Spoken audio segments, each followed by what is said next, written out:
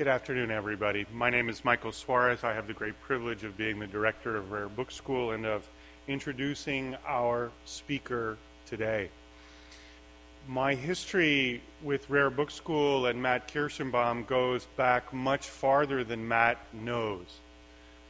It goes back farther than before Matt and I ever met. It goes back farther than when I called him and asked him if he would come teach at Rare Book School.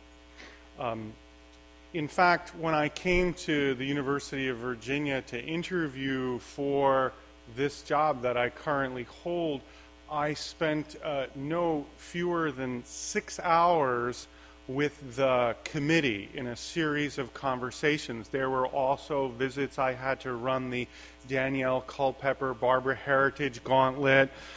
I had to spend time speaking with Karin Wittenborg and various deans and sub-deans and sub-sub-deans and all the rest. But the long conversation was with the committee, and at one point they said, "So, would you add any courses at Rare Book School?" And I said, "Oh, yes." And they said, "Well, who are some of the faculty that you would like to bring in?" And the first name on my list was Matt Kirschenbaum. And they said, "So you know him, eh?" And I said, "Never met the dude in my life." They laughed and they said, "Ha ha ha, you're old friends, right?" And I said, "Never met the dude in my life." Now they thought I probably had some kind of psychiatric problem because I waxed eloquently, or at least tried to, about his merits. And then they said, "Well, what do you mean you don't know him?" And I said, "I've never met the guy, but I read everything he writes." And they said, "Oh, really? But he's a digital guy." And I said, "Well, yeah, but he's more than that." A good example of how Matt Kirschenbaum is more than that, and I recommend it to you, is Play the Past, a group blog that he's a principal contributor to, along with Steve Jones and a few other people. This is him, really. And this is really about the cultural history of digital games. This is really about understanding what the changing technology, I won't even say evolving, I'll just say changing technology in games teaches us about the societies that play the games and that created the games. You want to know what's going on in Matt's world, read his WordPress website, as I do sedulously. Look at his Tumblr feed, because there is great stuff going on there as well. It is true that he is Associate Professor of English at the University of Maryland in College Park and the Associate Director of Myth. It is true that he's a 2011 Guggenheim Fellow. It is true that he wrote the first digital dissertation at the University of Virginia and probably the second in the whole United States of America. It is true that his first book, Mechanisms, won the Richard J. Finneran Award from the Society for Textual Scholarship, that it won the George Dean and Jean S. DeLong Prize from the Society for the History of Authorship, Reading, and Publishing, SHARP. It is true that it won the 16th Annual MLA Prize for a first book in the entire broad field encompassed by the MLA.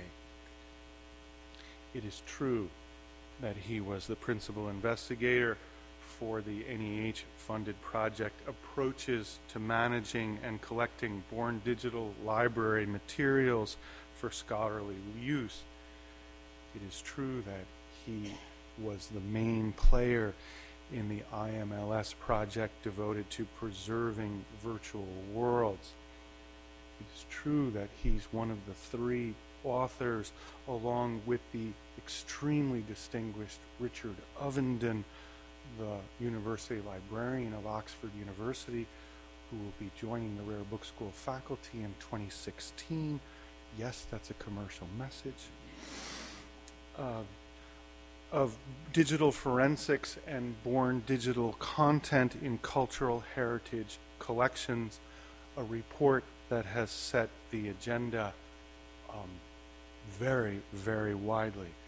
It is true that the dude writes for Slate. All these things are true, but they do not begin to encompass Matt's playfulness, his intellectual humility, his care for his students, his sense of colleagueship. And this is, I think, what makes him a really great humanist for our time. Somebody who is unafraid of the digital domain, somebody who is appropriately playful about the literary world, somebody who cares deeply about the humanities and also devotes his attention to getting the highest scores he can on games that he played as a child. It's a real pleasure for me to introduce Matt to you because I'm really excited about his work on the history of word processing, and we're going to be deeply privileged to get a chapter of it today.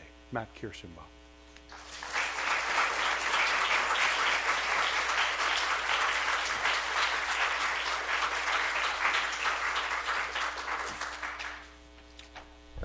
Thank you, Michael, so much. And I'm really excited to have the chance. I know this is Hump Day at RBS, and so it's the end of a very long Wednesday for all of us. But I'm really excited to have the chance to do this, in particular because for some of you I know heard an earlier version of this in New York City back last winter on, as I recall, a very, very cold January day. And as is the nature of things, there is actually breaking news in the form of new research. One thing that's happened in the Updike world is Adam Begley's biography has been published since. And I've also had an opportunity to make a return visit to the Houghton. And so you'll be hearing about that tonight. By the way, my Fitbit is telling me that I still need a few thousand more steps for the day, so if it's okay with you all, I'm just going to be pacing back and forth as I speak. Is that okay? So I'm going to begin by sharing a bit of verse that comes to us from Mr. Updike. We word processor, is it not de trop of you to put a dot between the words your nimble screen displays in phosphorescent green? Your cursor, tiny blinking sun, stands ready to erase or run at my command to execute or cancel. Which? The choice is moot, so flummoxed are my circuits. Met this way by your adroiter set, I cannot think. Your wizardry has by some error cancelled me. Updike wrote this poem, which he titled Invalid Keystroke, in March of 1983. I first discovered it not in the pages of The New Yorker, nor in a collected poems, for it is uncollected, but rather in the reading room of the Houghton Library, where it exists in 5 typescript drafts, one of them heavily annotated. Updike did indeed send it to The New Yorker, which, of course, was his regular publication venue, but it was rejected. The letter, signed by Howard Moss and dated March 24, 1983, reads in part, "Though God knows this is timely, something kept us from taking it. I'm not sure what." The poem was published a year later in an annual of light verse edited by Robert Wallace. Updike actually reproduces some lines from it in his preface to a 1991 collection of essays entitled Odd Jobs, and to the best of my knowledge, it has not resurfaced since. So I had gone to the Houghton, which is, of course, where Updike's papers are kept, with a two-part question. What was his first computer, and exactly when did he start using it? This detail of the writer's life was not recorded in any published source I had yet seen. In the aforementioned preface, Updike mentions having acquired a computer, quote, not long after compiling a previous collection, Hugging the Shore, in 1983, but though he found it, quote, a writing instrument so dazzling that he composed the poem he called in valid keystroke, To It, On It, as he put it. He does not see fit to make mention of which brand or model it was. Contained within my questions about Updike's computer are at least two others that form the substance of my address today. How should we find out such a thing, given that the man himself is now gone, and why does it matter? And to these I would like to add a third for our consideration. What does it mean to think about such questions not just as biographical, but as bibliographical questions? That is, to ask them with the presumption that by answering them, we will illuminate some aspect of the composition, dissemination, and reception of the writer's texts. I hope such questions strike you as worthwhile. For the last 3 years, I've been collecting what we know about writers and their computers as part of my ongoing research in the literary history of word processing. Though not all writers use a computer even today, many do, including some, such as Michael Ondaatje and J.K. Rowling, who are routinely celebrated for allegedly not doing so. Yet there's no systematic way of recovering the technical specifics of their systems, even though such details will be vital for future preservation as well as, I believe, future scholarship. Sometimes the answer is easy to find, as the author, him or herself, will have a definitive statement on record. Isaac Asimov, for example, tells us that a Radio Shack TRS-80 Model 2, much like this one, accompanied by a daisy wheel printer and Descripsit software, arrived at his 33rd floor New York City apartment on May 6, 1981, at the behest of the editors of Byte magazine, who had commissioned him to write a series of articles about his first time using a computer. In other cases, there's clear documentary evidence. We know from his financial records that Ralph Ellison bought an Osborne 1, much like this one, on January 8, 1982. Some blame his subsequent failure to finish his long-awaited second novel on the transition to word processing. We know from his letters and email that Charles Bukowski got a Macintosh and a laser printer for Christmas in 1990. His already prodigious productivity soared. And yes, there are digital indicators too. Salman Rushdie has said that the first novel he wrote on a computer was The Moor's Last Sigh, and the earliest digital files associated with that book in his electronic records that are part of his papers at Emory University are date and time-stamped April 20th, 1992 at 11:58 in the morning, if you were wondering. But just as often, I found the answer must be arrived at deductively by triangulating published statements from the author, checking them against relevant product histories, and when the opportunity arises, through archival research in the author's papers, which, as the example of Rushdie demonstrates, can also now include digital records. When I describe my project, people tend to assume that it is stylistic. They ask questions about whether word processors have made their favorite author's writing better or worse, whether it made their sentences longer or shorter, their vocabulary richer or poorer, and so forth. These were questions of genuine concern to the literati. The idea of literature, Gore Vidal solemnly declared in the New York Review of Books in 1984, is, quote, being erased by the word processor. But my project is not stylistic. It is historical and ultimately bibliographical, having to do with our knowledge of the material histories and transmission of texts. Despite being an integral part of the production of literature for some 30 to 40 years now, computers have not yet been the subject of much serious literary history, let alone actual bibliography. There are exceptions, of course, and I would single out Alan Galley's recent work in particular. But authors and their typewriters have long been an irresistible topic to scholars and to the public at large. Richard Polt's classic typewriter page on the web includes an extensive list of machines associated with a wide variety of different writers. Steve Soberoff's collection of typewriters belonging to John Lennon, the Unabomber, and Yes Updike regularly tours and is exhibited. Computers, by contrast, are rarely treated as numinous objects in this regard, though there too have been exceptions, such as Peter Carey's iBook, reportedly under glass at the State Library of Melbourne.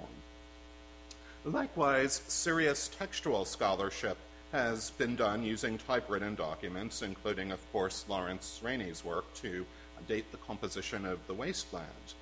Hannah Sullivan, in her recent book, The Work of Revision, sees the typewriter as central to high modernism's poetics of revision.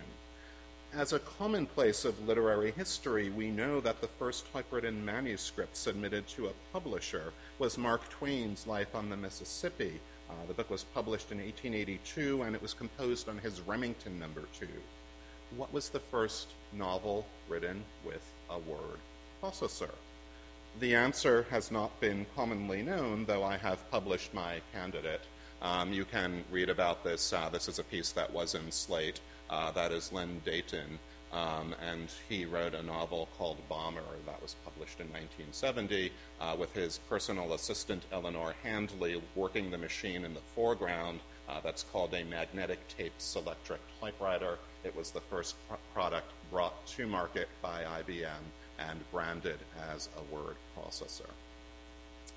Could a bibliographical operation such as Rainey's have been posited, let alone resolved, had Eliot been writing on a succession of Mac PowerBooks instead of manual typewriters? The answer is yes, but as with any true bibliographical question, not without some specialized tools and the training to use them correctly. How then can we ascertain relevant facts of a writer's computing history and avoid too many invalid keystrokes of our own? Let us start by coming back to Updike's lines, and here once again are the drafts.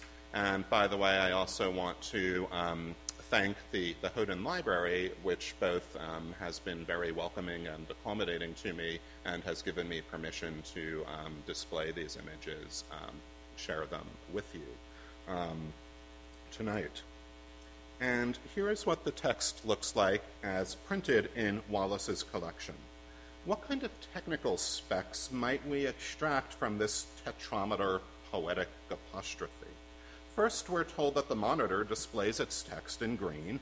This is technically known as P1 phosphor, and it was extremely common. Amber and white were also used for monochrome displays. And second, of course, there is the fact of the dot in the spaces between each word. Finally, there's the reference to a series of seemingly generic commands like execute and cancel, as well as the title of the poem, which is typographically rendered as an error message itself, invalid keystroke. Of these, the most interesting to me is the dot between the words. Displaying a dot between words is a screen feature characteristic of several early word processing systems, but I'm sure many in this particular audience also realize that it is in fact a much older convention. Here we see a piece of Trajan's Column, a reproduction of which hangs in the basement down in Alderman Library. This is properly known as an interpunct, and Paul Sanger, in his authoritative Space Between Words, tells us that it was commonplace in the ancient world prior to the introduction of vowels into the Phoenician alphabet, and nor am I the first to make the connection between scriptura continua and word processing. Nicholson Baker, in an essay on punctuation, notes specifically that it was revived by Wang in the 1980s. Wang incidentally employed green monochrome for its displays, and a check of some old manuals reveals both execute and cancel as, in fact, legitimate commands. In fact, they were both actual keys on the keyboard. But there's also a typographic subtlety that we must take note of. In the poem as printed, and indeed in the typescripts at the Houghton as well, the dot does not float midway between the top and bottom of the line as it did when displayed in phosphorescent green upon John Updike's nimble screen. Rather, it is printed at the bottom of the line as an ordinary period. The center dot would have been present on Updike's display as a formatting code, much like tab symbols and hard returns and other such marks, but these were never actually output to the printer, and there was no easy or obvious way to do it, particularly not for a novice user such as Updike. What we see evidence then is of Updike substituting an approximation of a special formatting code with what we would term character data, that is, an ordinary punctuation mark. As we've noted, the typescripts are dated March of 1983, the same year Adam Begley, in his recent biography, describes as, quote, the pinnacle of Updike's literary career. Just 1 year before that, incidentally, Updike had been quoted on the subject of word processing in Time magazine, saying, "I am not persuaded that the expense and time it takes to learn the machine would be worth it. I'll stick to my manual as I have for 20 years. But clearly his thinking changed, as it did for many writers at about this time, and there's no doubt that his imagination was fired by the sudden presence of the new machine in his workspace. In the course of playing with the poem's lines and draft, Updike gives himself free rein. Initially, for example, he has this: the mind is just a set of sparks composed inscrutably of quarks. And so are you, you dazzling thing. I touch S-I-N-G, you sing. Besides the comparison between the human mind and electronic brain, which is in fact a theme to which he would shortly return in the novel Rogers version, which is about artificial intelligence, we see a not unclever bit of self-referential textual play, further expanding the variety of typographically driven effects in the poem. Evidence of writers test driving their first word processor are in fact a minor genre in their personal papers. One of the best-known examples comes to us from Russell Banks when he was writing the novel that became Affliction. His papers are at the Ransom Center, still very much learning to think on this machine. He wrote at the beginning of a document that is a kind of stream of consciousness reflection, rendition of its capabilities. But we're still not done with the drafts. On the back side of the one he annotated by hand, we find this. Now, Updike, you should understand, reused everything. He was known to write in the empty space of a retail store receipt. This page, selected almost at random from his papers, is merely representative. He reused paper for both manuscript and typescript, filling both recto and verso. Here we see what appears to be a file listing of some sort, obviously dumped direct from screen to the page. You'll note, of course, the names Malamud and Hone. As it happens, Bernard Malamud's last novel, God's Grace, published in 1982, features a protagonist named Calvin Cohn. You can imagine my delight at this discovery.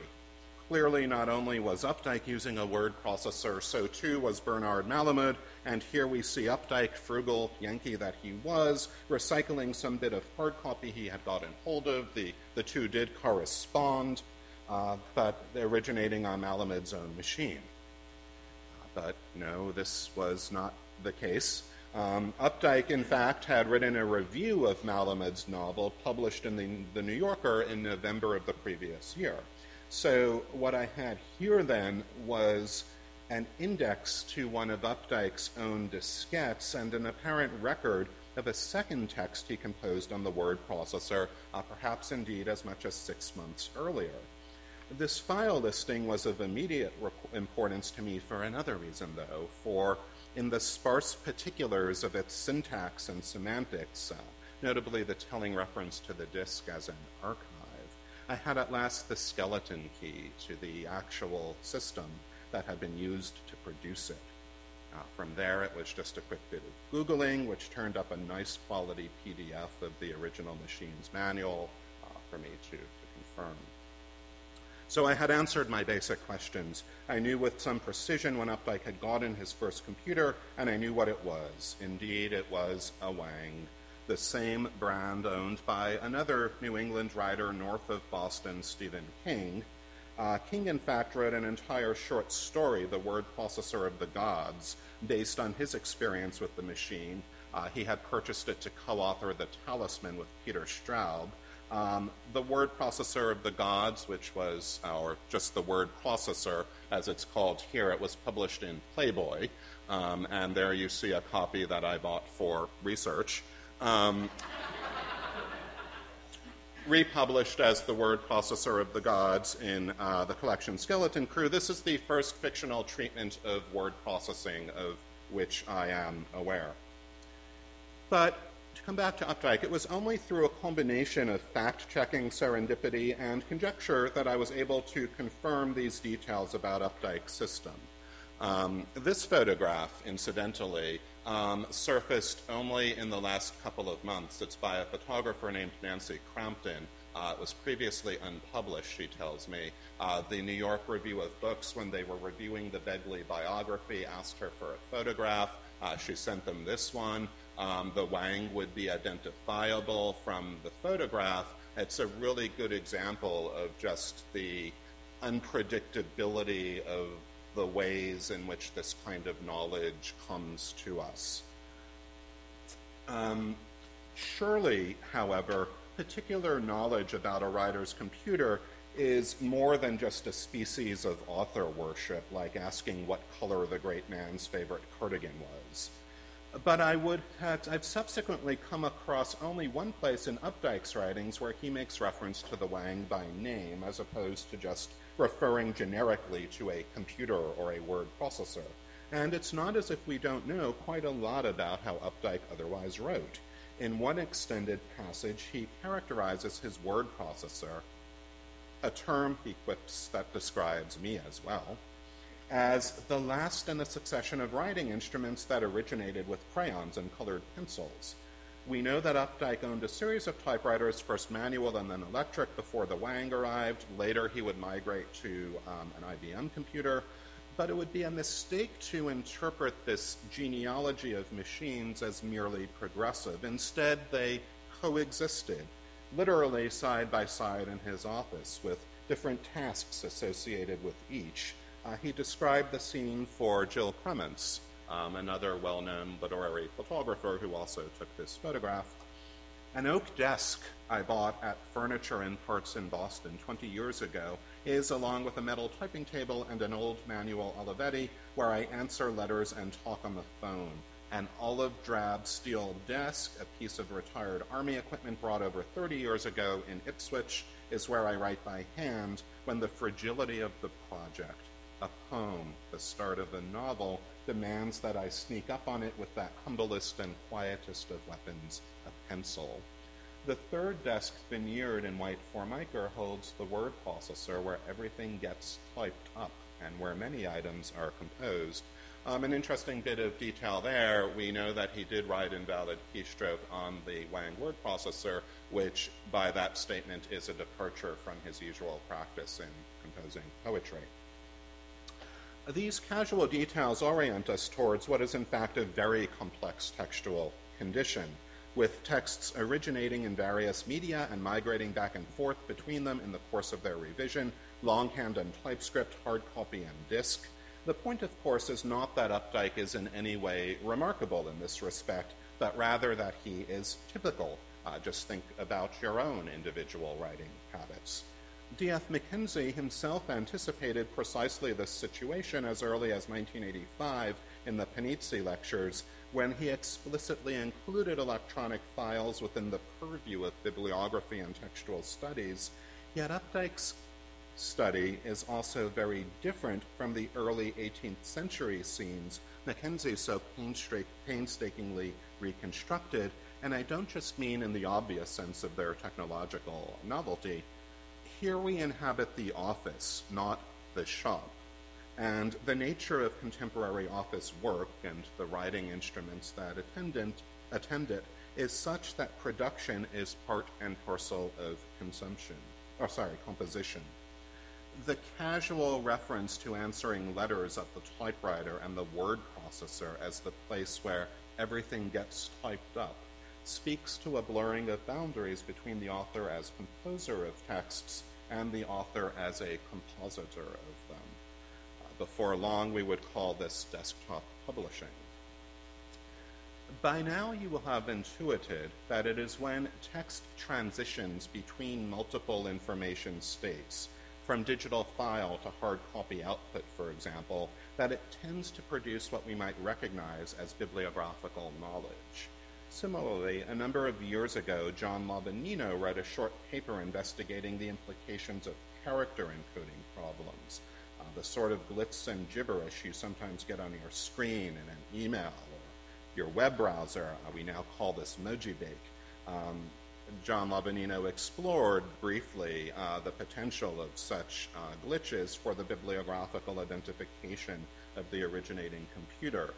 Learning to identify and leverage these transition and translation points are critical to an analytical and descriptive bibliography of born digital texts, since they are where the materiality of underlying systems and infrastructure become manifest. Thus far today, we focused on evidence derived from the transition to paper.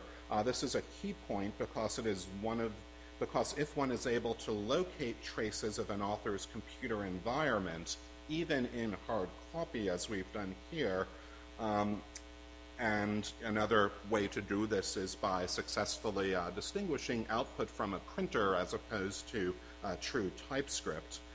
If we can do this, then we can surmise the existence of corresponding digital storage media. So what then about Updike's born digital materials? What can they tell us about the writing's transition from screen, or more properly RAM memory, to long-term storage? Wang Systems used a variety of storage technologies over the years, ranging from cassette tapes to 8-inch and 5 1/4-inch floppies, to early hard drives, which were known as Winchester drives. Updike would have used 5 1/4-inch floppies. How can we be sure? Wang machines ran an operating system known as OIS, or the Office Information System, which was similar to the more commonly known DOS. OIS used 1 byte to store a single character. So if we return to the print dump from the Malamud disks directory listing, we can do a bit of arithmetic. Note that the single file on the disk cone is 5 pages. Note that there are 70 pages remaining for a total storage capacity of 75 pages per disk.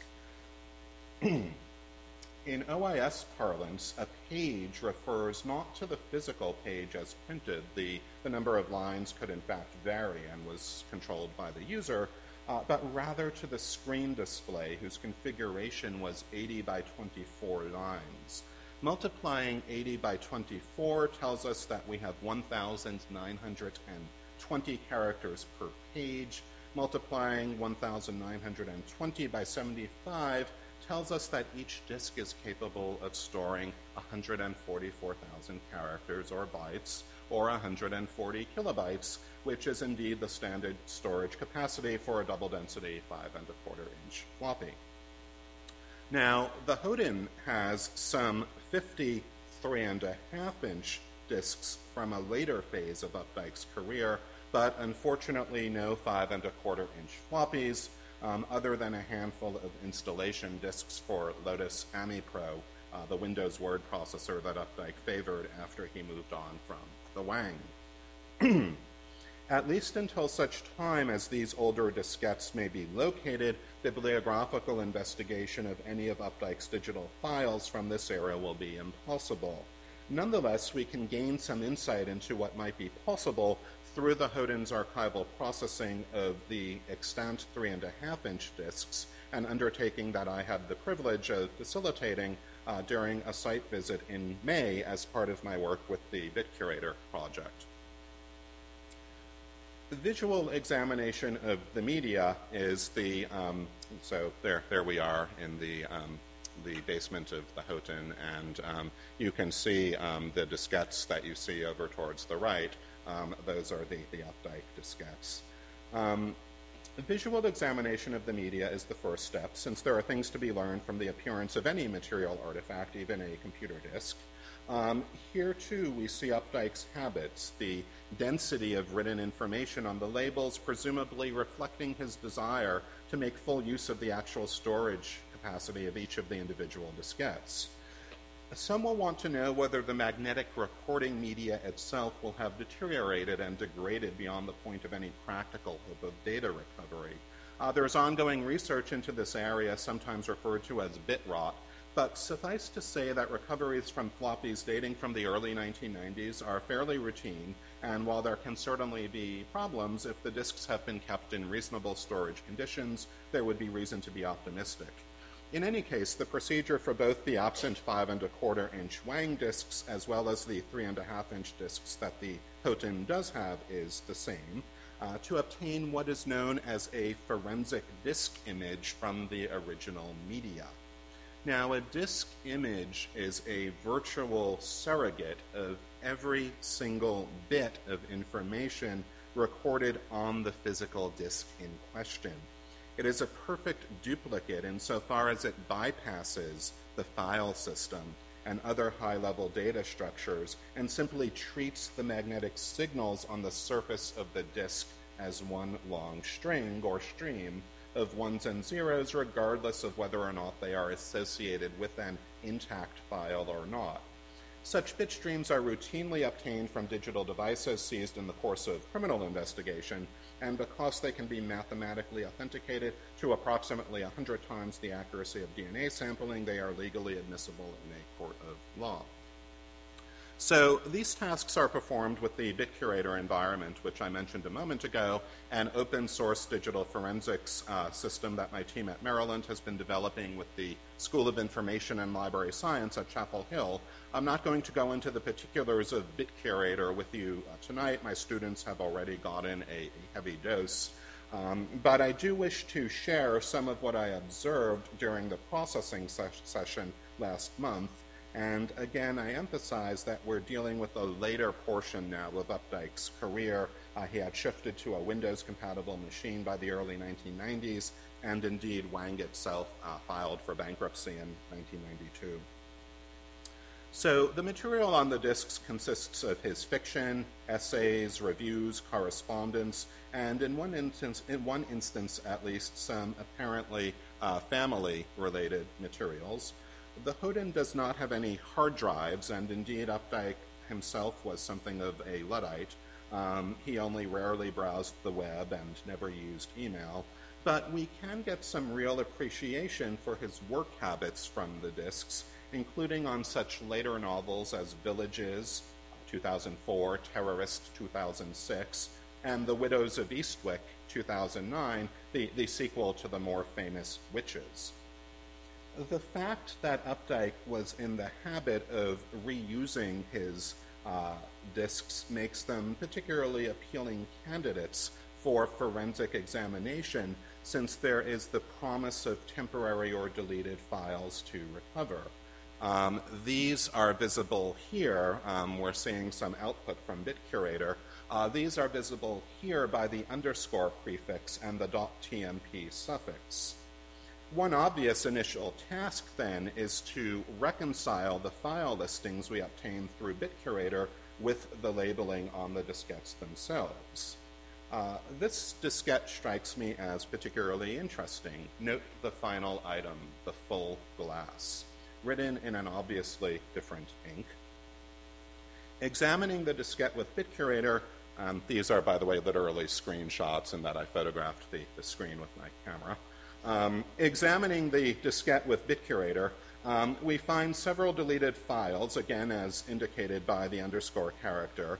The .sam prefix, meanwhile, denotes files created with Lotus AmiPro, the word processor Updike favored after the Wang. The full glass, however, you'll note, is a .doc file created with Microsoft Word. Moreover, the date and timestamps tell us it was added to the disk some 5 years after the other content, consistent with the difference in labeling.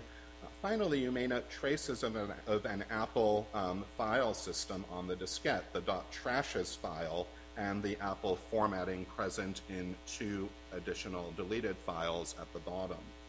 While the exact scenario here awaits reconstruction, this sort of evidence suggests that Updike was using Microsoft Word by the time he wrote The Full Glass. It's a nonfiction piece, autobiographical, published near the end of his life in The New Yorker in May of 2008. At some point, the diskette, which was by then at least 5 years old, was inserted into a system, a Macintosh system, whether by Updike or another individual, we do not know.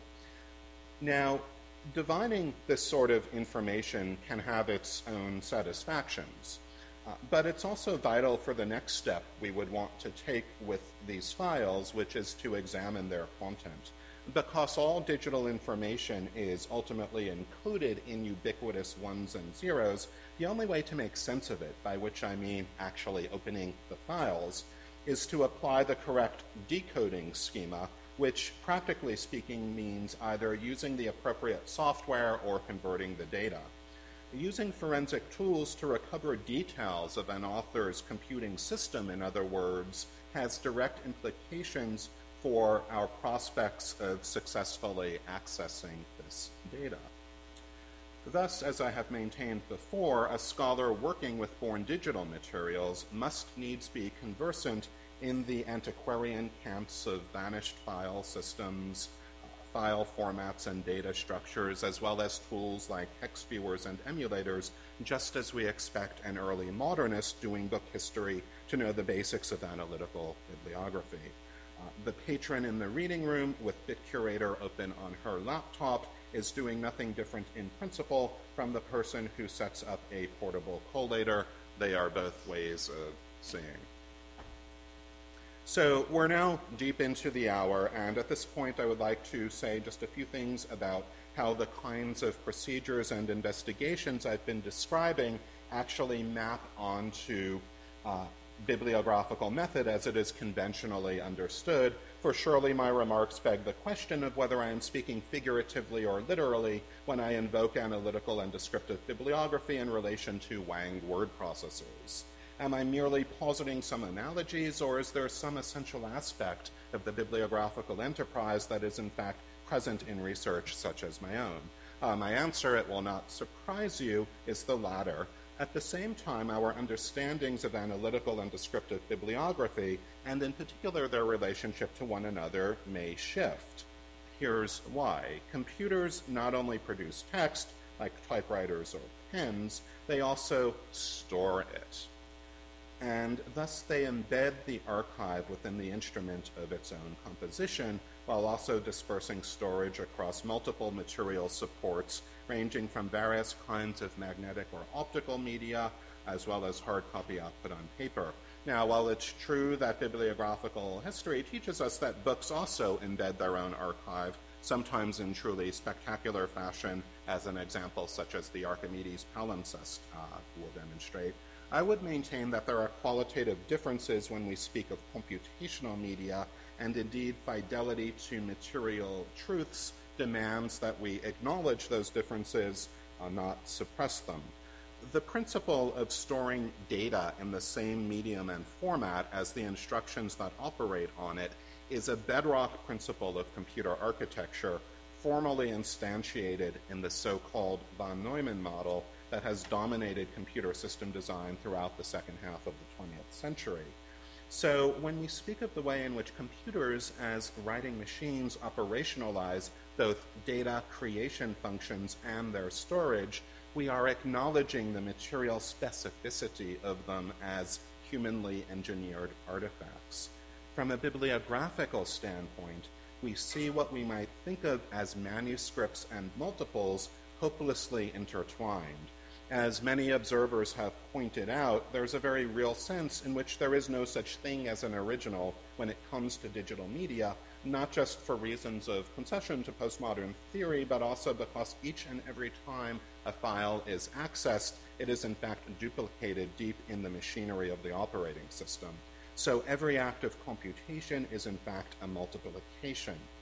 In an essay just published in the RBM journal, Doug Reside asks us to consider what rarity means in a digital setting. he concludes that it may have less to do with the singularity of the bit stream per se than the creation and maintenance of the conditions necessary to access it on an ongoing basis.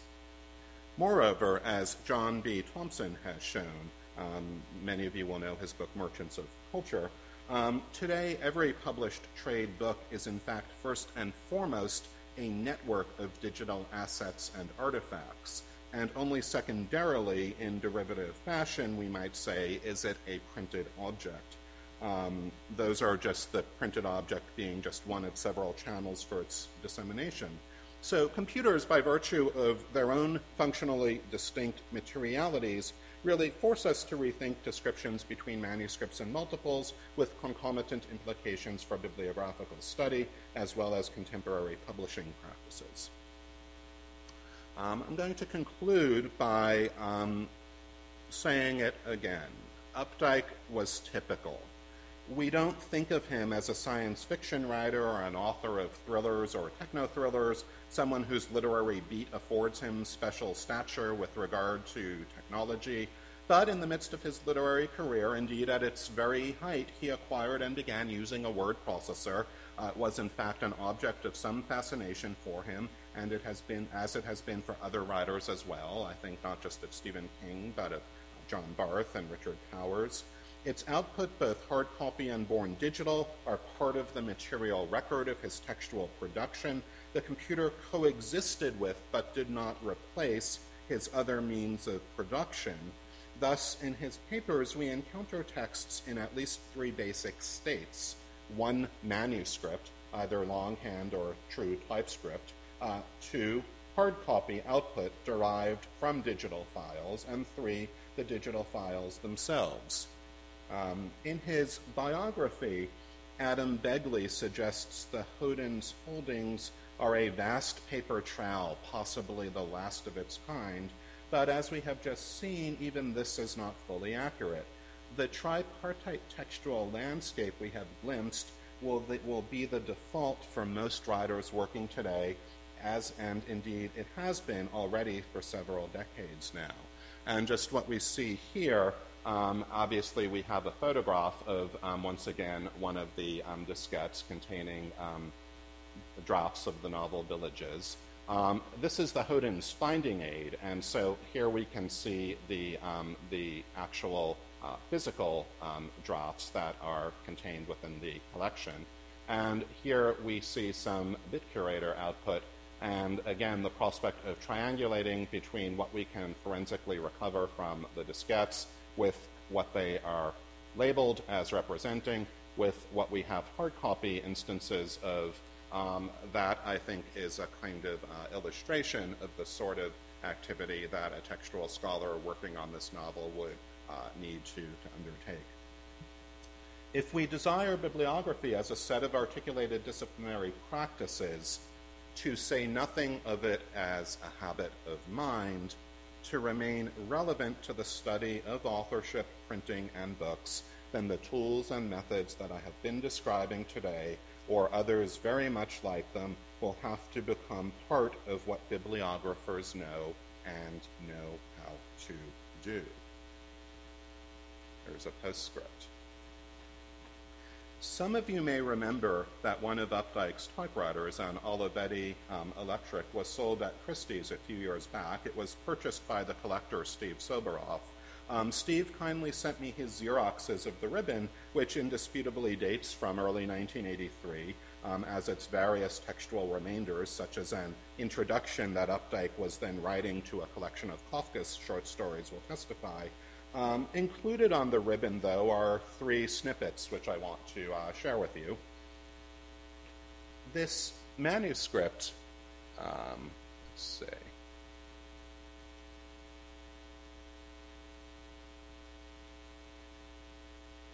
This manuscript may be the last messy one you get. I've bought a word processor, and we're slowly coming to an understanding. It's quick as the devil, but has very little imagination and no small talk. That was addressed to Roger and dated March 12th, quite likely his editor, Roger Angel, at the New Yorker. We can assume.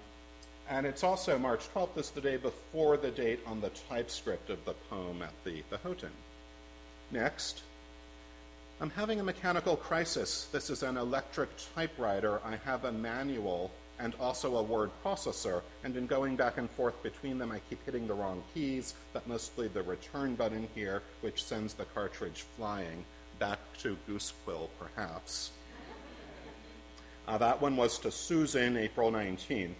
And finally, addressed to his typist on May 23rd, 1983.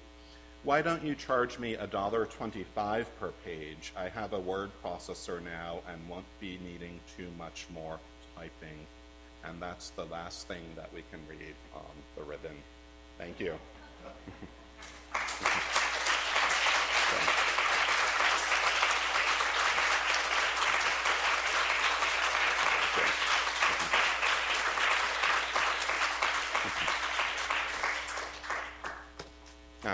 Happy to take questions if we have time.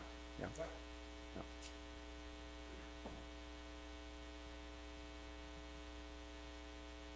Yes, James.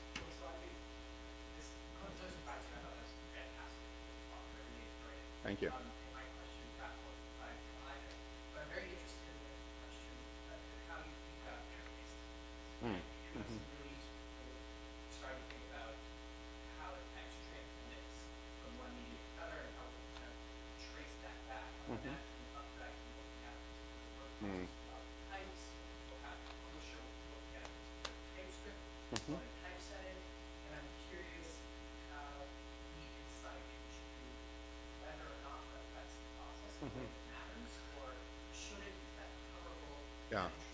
Yeah.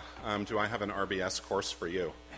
Of course, as you would anticipate, my answer is yes. Of course it does. I think there are more and sort of less interesting sort of scenarios and instances of that, but in general, I mean, I think it's true that if we sort of are able to return to this earlier moment of both composition and computation, the early 1980s, we find ourselves at a very different place. It's one of the reasons why I collect, and places like the Media Archaeology Lab at UC Boulder collect, RBS collects these kinds of vintage machines. The Wang, as you can see from the Nancy Crampton photograph, is pretty recognizable as a computer, a desktop computer as we imagine it today. Other machines that were very popular for authors, the Osborne One, which is the one that Ralph Ellison bought, one was also owned by Anne Rice. Several prominent, Michael Chabon, several prominent writers. It was a popular machine at the time, got their start on the Osborne One. It had this tiny little screen the size of an index card, an entirely different sort of scene of writing than what we might think of today, except, of course, for the fact that sometimes nowadays where we're writing on one of these, one of my students this afternoon told me about a friend who was writing her dissertation on her phone using the swipe technology. So that which is old is new again. Yeah, Stephanie.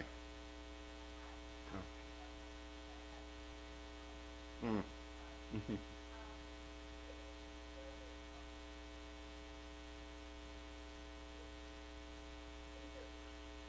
Yeah.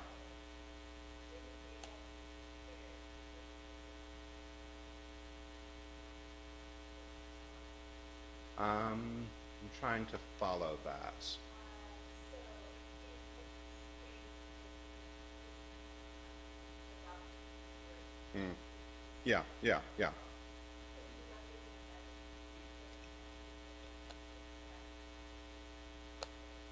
Yeah.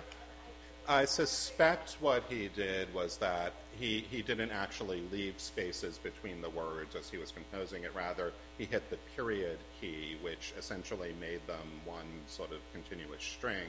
And so on his screen, in that particular document on his screen, he wouldn't have had occasion to have seen the true sort of floating center points. To just go back to James's question too, if it was really sort of vital to me to kind of reconstruct that with absolute certainty, One option would be to use a piece of software that we call an emulator. There are emulators that we can use to reproduce sort of the behavior and function of a Wang word processor, and I could sort of retype invalid keystroke myself and, sort of reenact the act of composition. Have I done that? No.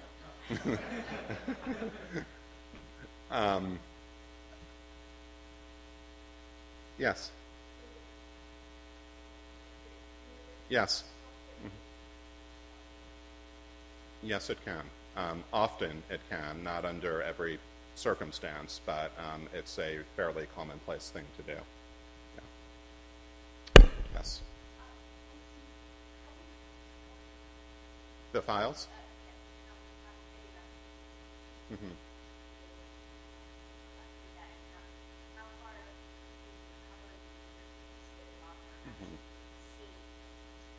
Yeah, so we have not, and I say we, it's really the Houdan at this point, but to my knowledge, they have not actually, we've captured those forensic disk images, which allow us to see what the file system, including deleted files, looks like. The next step is to actually open and access those files. And to my knowledge, that has not yet been done. So at this point, all we see is the metadata. We can see what the different sort of drafts are and their date and timestamps, but we haven't actually looked at them. There are tools to do that. The Word documents are going to be easy. I'm not sure how much conversion would be involved with Lotus Ami Pro. If we did have the 5 1/4-inch Wang diskettes, that would be even tougher. It's a much older sort of format. But we could also, again, using things like emulators, at least reconstruct a kind of approximation of the original environment. Other questions? Michael. To what degree is the future of bibliography beyond some of the work that you're doing now? Will we depend upon breakthroughs made by law enforcement?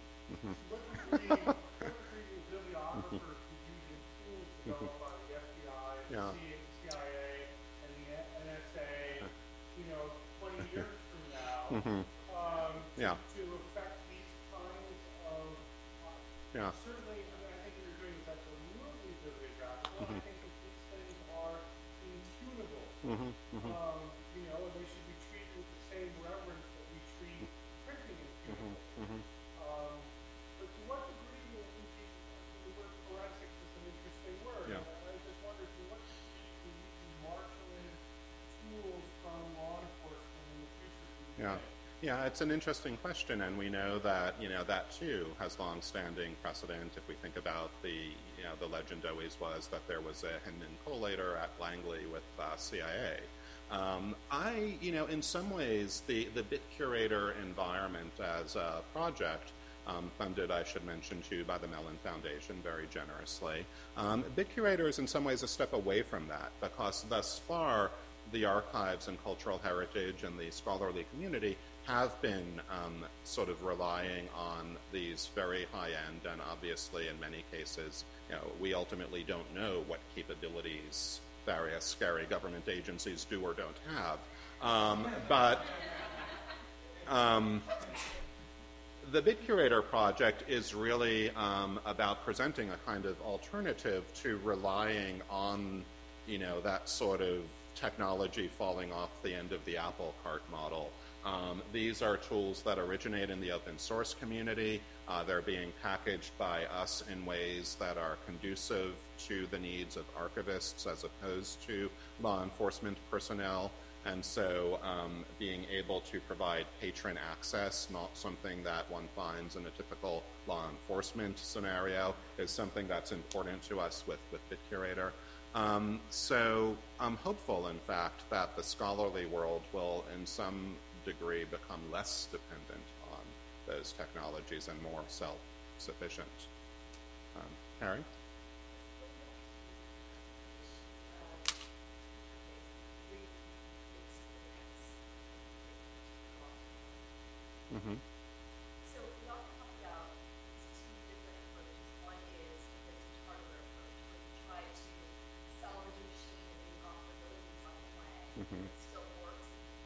Yeah. And the other approach is experimentation.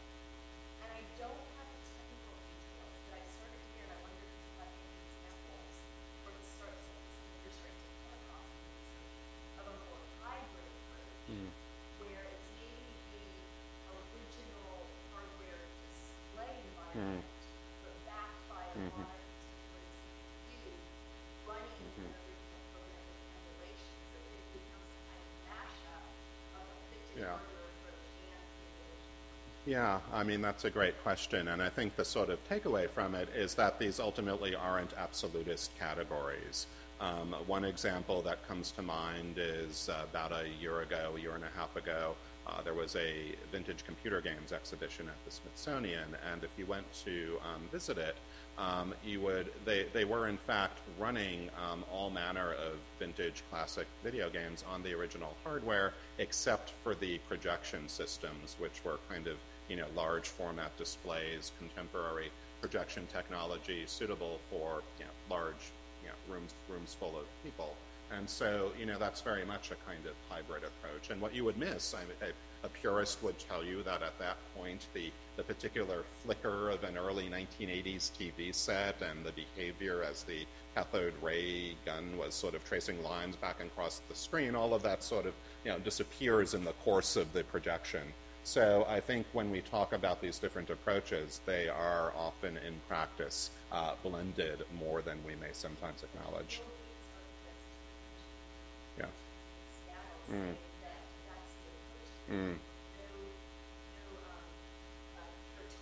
Yeah.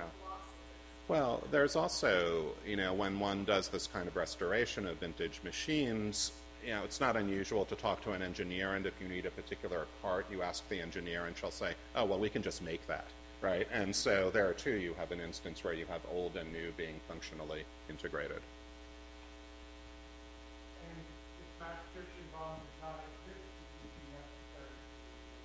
So, Matt, we are very grateful to you for a most stimulating Thank you. lecture, and our conversation will continue not in the basement, but in the first floor of Alderman Library. Please join us for drinks and some food down there. And join me in thanking Matt once again. Thank you.